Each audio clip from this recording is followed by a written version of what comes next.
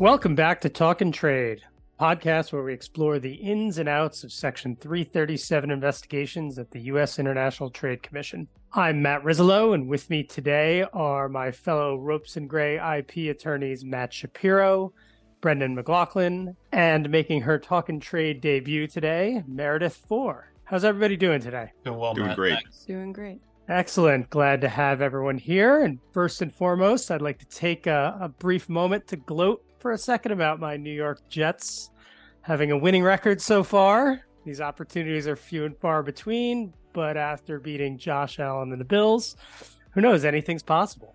Turning back to the ITC, though, today's episode is going to zoom out a bit from just focusing on the commission to looking at overall litigation strategy and how the commission comes into play. Specifically, we're here today to talk about the intersection of ITC investigations and parallel district court cases. But before we get to that, Brendan, what's been new at the commission? Thanks, Matt. So activity at the commission has been moderate of late. Since the beginning of October, there have been 8 new complaints. The commission has issued 3 new opinions, and the ALJs have issued 3 final initial determinations, including ALJ Moore's final initial determination in the 1281 investigation. Interestingly, the Commission's opinion in the 1236 investigation continues the trend that we've discussed previously, the Commission's willingness to find patents invalid under Section 101. There, even though the claims are directed to a physical polycrystalline diamond compact, the Commission found the claims are directed to an abstract idea and that there is nothing invented or cited in the claims. However, the decision was not unanimous. Commissioner Schmidt-Line penned a lengthy dissent from the Commission's Section 101 analysis, stating that she would have found the claims valid.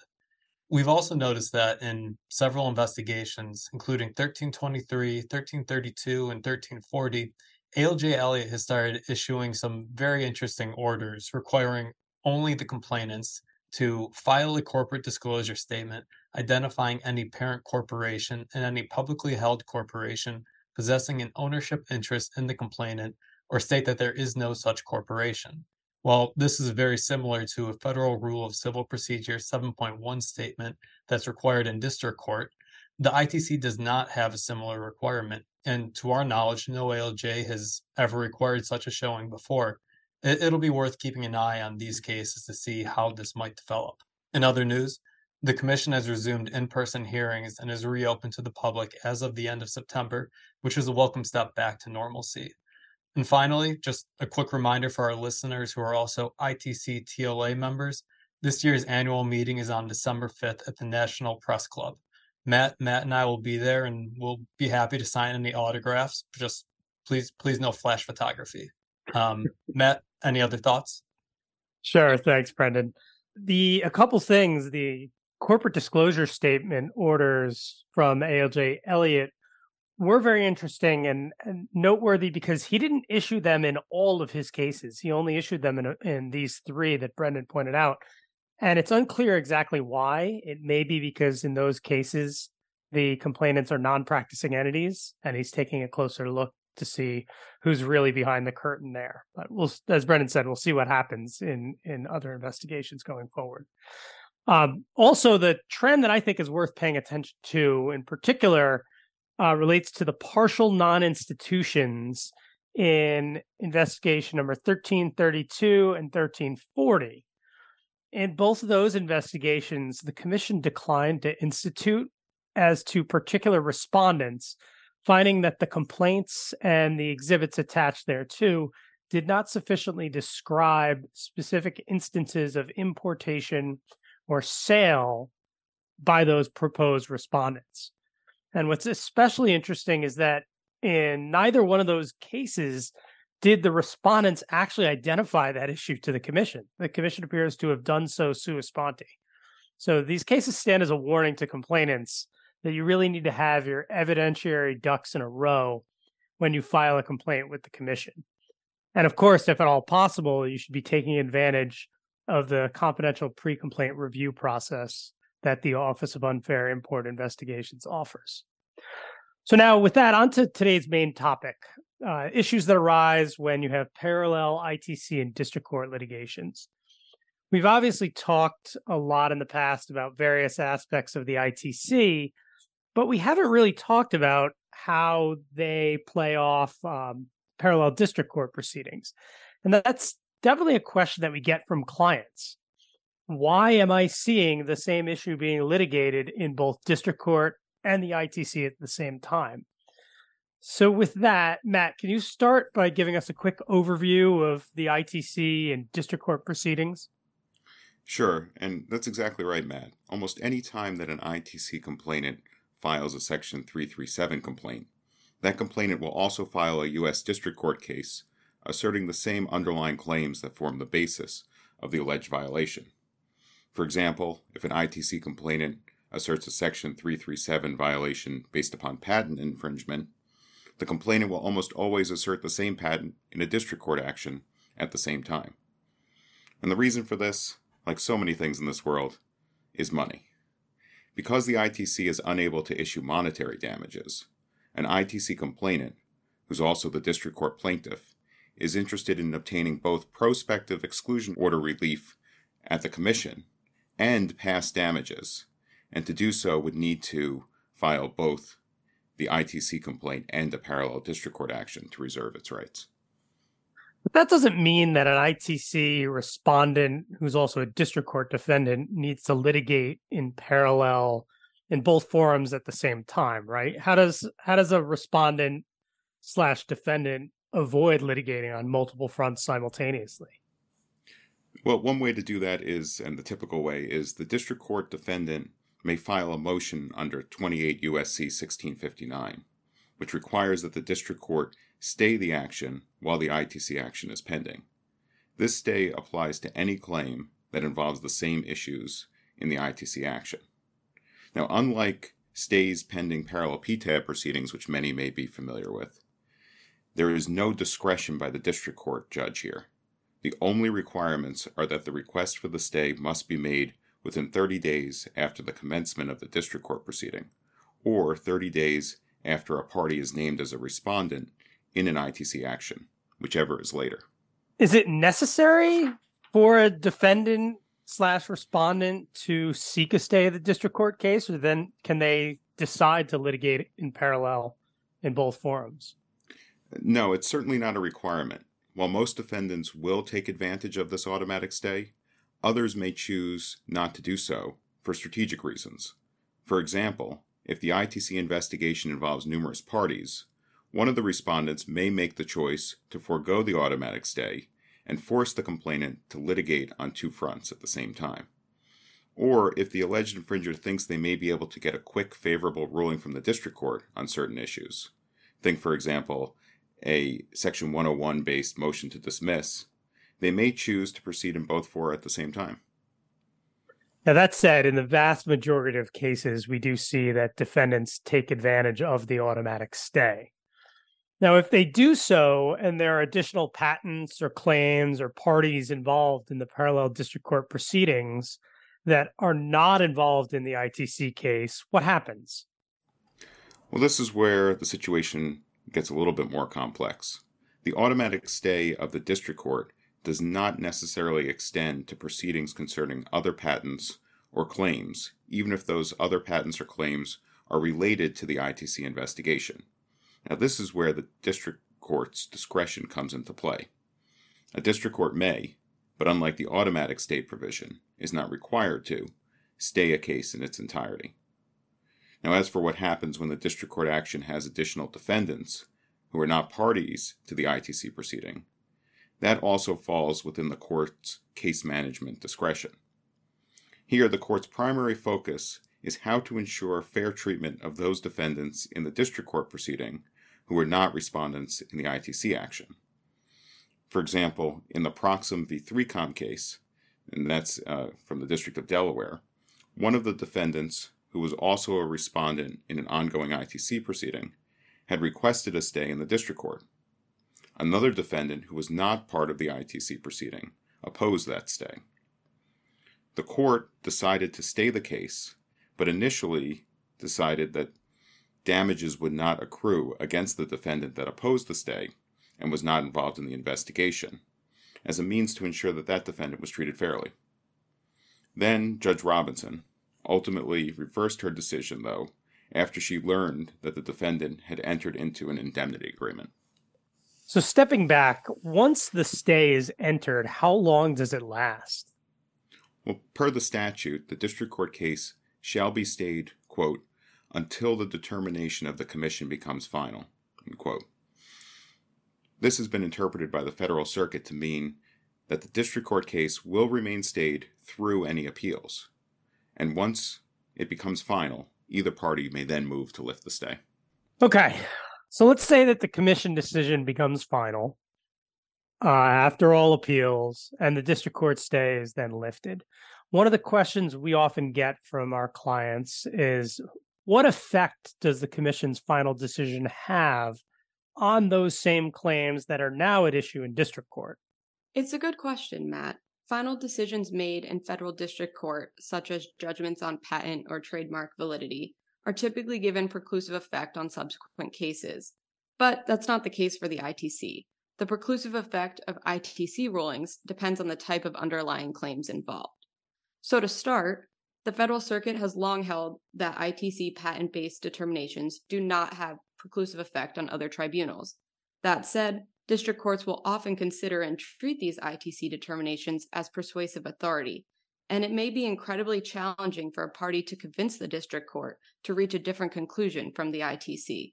As we've discussed in previous episodes, the ITC and its ALJs deal with patent issues on a much more frequent basis than the average district court judge, and the district court judges will often recognize and defer to this expertise. Now, I feel like you're going to tell me that the Federal Circuit is treating patents differently than how other claims are treated. That's right, Matt. Several other courts, the First, Second, and Fourth Circuits, as well as some district courts, have held that non-patent related ITC determinations actually can have preclusive effect on other tribunals. This means that non-patent-based decisions, such as those on trademark and antitrust matters, can have preclusive effect on district courts. So that seems like an interesting distinction that the courts have made. Can you talk a bit about the reasoning as to why patent-based ITC determinations do not have preclusive effect, but other non-patent determinations can have preclusive effect? Sure. So the Federal Circuit actually went all the way back to the 1970s and based this distinction on congressional intent. In 1974, Congress amended Section 337 to allow for respondents to raise all legal and equitable defenses, including patent invalidity.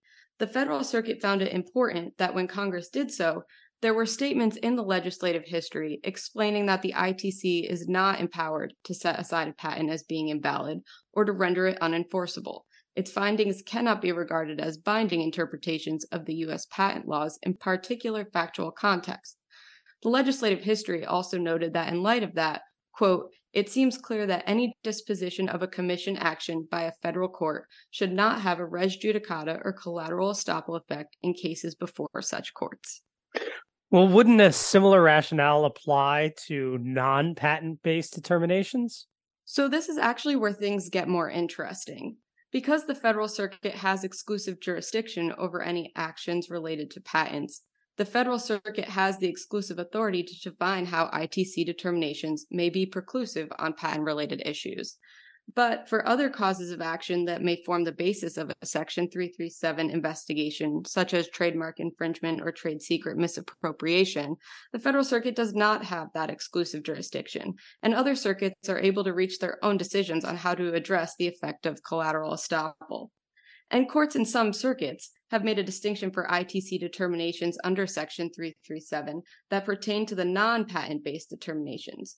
These courts have found that the jurisdictional bar on res judicata for patent-based ITC determinations does not apply to these other determinations that more directly relate to unfair trade practices, because these other determinations more closely align with the ITC's purpose of administering the trade laws. Also, there are no limiting statements in the legislative history for other claims like there are for patent claims, and as a result, courts have generally found the ITC rulings in these non-patent ITC proceedings can have preclusive effect on the parallel district court proceedings. It's a fascinating topic for sure. I mean, one question to consider is what, if any, effect the Supreme Court's 2015 decision in B&B Hardware may have on the Federal Circuit's long-standing precedent. The Supreme Court made clear in B&B that courts should give preclusive effect to adjudicatory agency proceedings as long as the ordinary elements of issue preclusion are met. Now, given that many on the High Court are disinclined to use legislative history, to put it mildly, to overrule the plain language of the statute, it wouldn't be surprising to see a litigant challenge the Federal Circuit's different treatment for patent-related claims, given that most of these cases precede the B&B hardware decision. Now, turning to a more nuts and bolts question, what about the record from an ITC proceeding? All the different rulings and the evidence that's been put in. Is that just out the door when the investigation ends and a new record must be made in a parallel district court case once that restarts? Well, luckily, no. The same statute that we discussed earlier, 28 U.S.C. Section 1659, also provides that the ITC must transmit its record to the district court, and this record is admissible in the district court case. But this leads to one potential issue. The parties may not want the commission to just release information designated as confidential business information for use in the district court proceeding. To help reduce any private party concerns, Section 1659 finally provides that the district court must subject the CBI to, quote, such protective order as the district court determines necessary, end quote. This statutory provision may not require the same restrictions that the parties see in an ITC protective order, but it allows parties to at least argue that stricter than typical protective order provisions may be necessary. Thanks, Meredith. Let's say the commission's decision has now become final. The ITC has transmitted its record to the district court. All potential collateral estoppel issues have been settled, and all substantive decisions now rest in the district court's hands. Can we just completely forget that the ITC investigation ever happened? Nope, or at least not necessarily. So as we become accustomed to doing on this podcast, this is the part of the episode where we just shamelessly plug an article of ours. A couple months ago, we published an article on Law 360 exploring the potential to seek attorney's fees at district court under 35 U.S.C. Section 285 for things that happened during a Section 337 investigation. We know that U.S. patent litigation in district courts proceeds under the American rule. The parties generally pay their own fees, but the Patent Act specifically provides that in exceptional cases, district courts may award attorney's fees to the prevailing party under Section 285. However, this exception does not apply to ITC litigation. As we've talked throughout this episode, though, there's significant overlap between the ITC and district court proceedings. If a Section 337 investigation has reached a final decision on the merits, that proceeding will likely have covered substantially similar ground as the district court proceeding. So, as a result of this overlap, at least one district court has awarded attorney's fees under Section 285 for work that had dual-use purposes at the ITC and district court. In Monolithic Power Systems VO2 Micro, the Northern District of California ordered payment of millions of dollars in attorney's fees, noting that it ordered all discovery obtained through the ITC parallel investigation that pertains to the parallel district court case. The patent owner challenged this ruling as an abuse of discretion, but the Federal Circuit disagreed. So we learned from this case that ITC-related attorney's fees may be recoverable to the extent they are dual use for both the ITC proceeding and the district court proceeding. But it is also worth noting that the district court and Federal Circuit explicitly discounted any fees that were related to only ITC expenses, such as domestic industry. Yeah, that was a really interesting case, but also potentially an outlier. And it clearly shows that in certain situations, statutory attorney's fees may be available at the district court, even if the conduct leading to the award happened in the course of the ITC investigation, not the district court. But it is worth noting, as Brendan, you just mentioned, that those fees are available only for work that has a dual purpose. If it is ITC specific, like the domestic industry issue, you're not going to be able to get those fees in district court. So we'll leave you all with one final question. Is there any sign that the fee shifting provision will be added to Section 337 so that work related to ITC specific issues might be recoverable? So nothing seems certain at this point. Some members of Congress have recognized that a fee-shifting provision could help deter non-practicing entities from filing or maintaining meritless cases. But nobody has proposed actually amending Section 337 to add a provision similar to Section 285. But who knows? Maybe someday. We shall see, I guess. So with that, that's all the time we have for this episode of Talkin' Trade. You can find this podcast and other Ropes and Gray podcasts on Apple Podcasts, Spotify, or at ropesgray.com/podcasts. I'm Matt Rislow, and on behalf of Matt Shapiro, Brendan McLaughlin, and Meredith Bohr, thank you all for listening.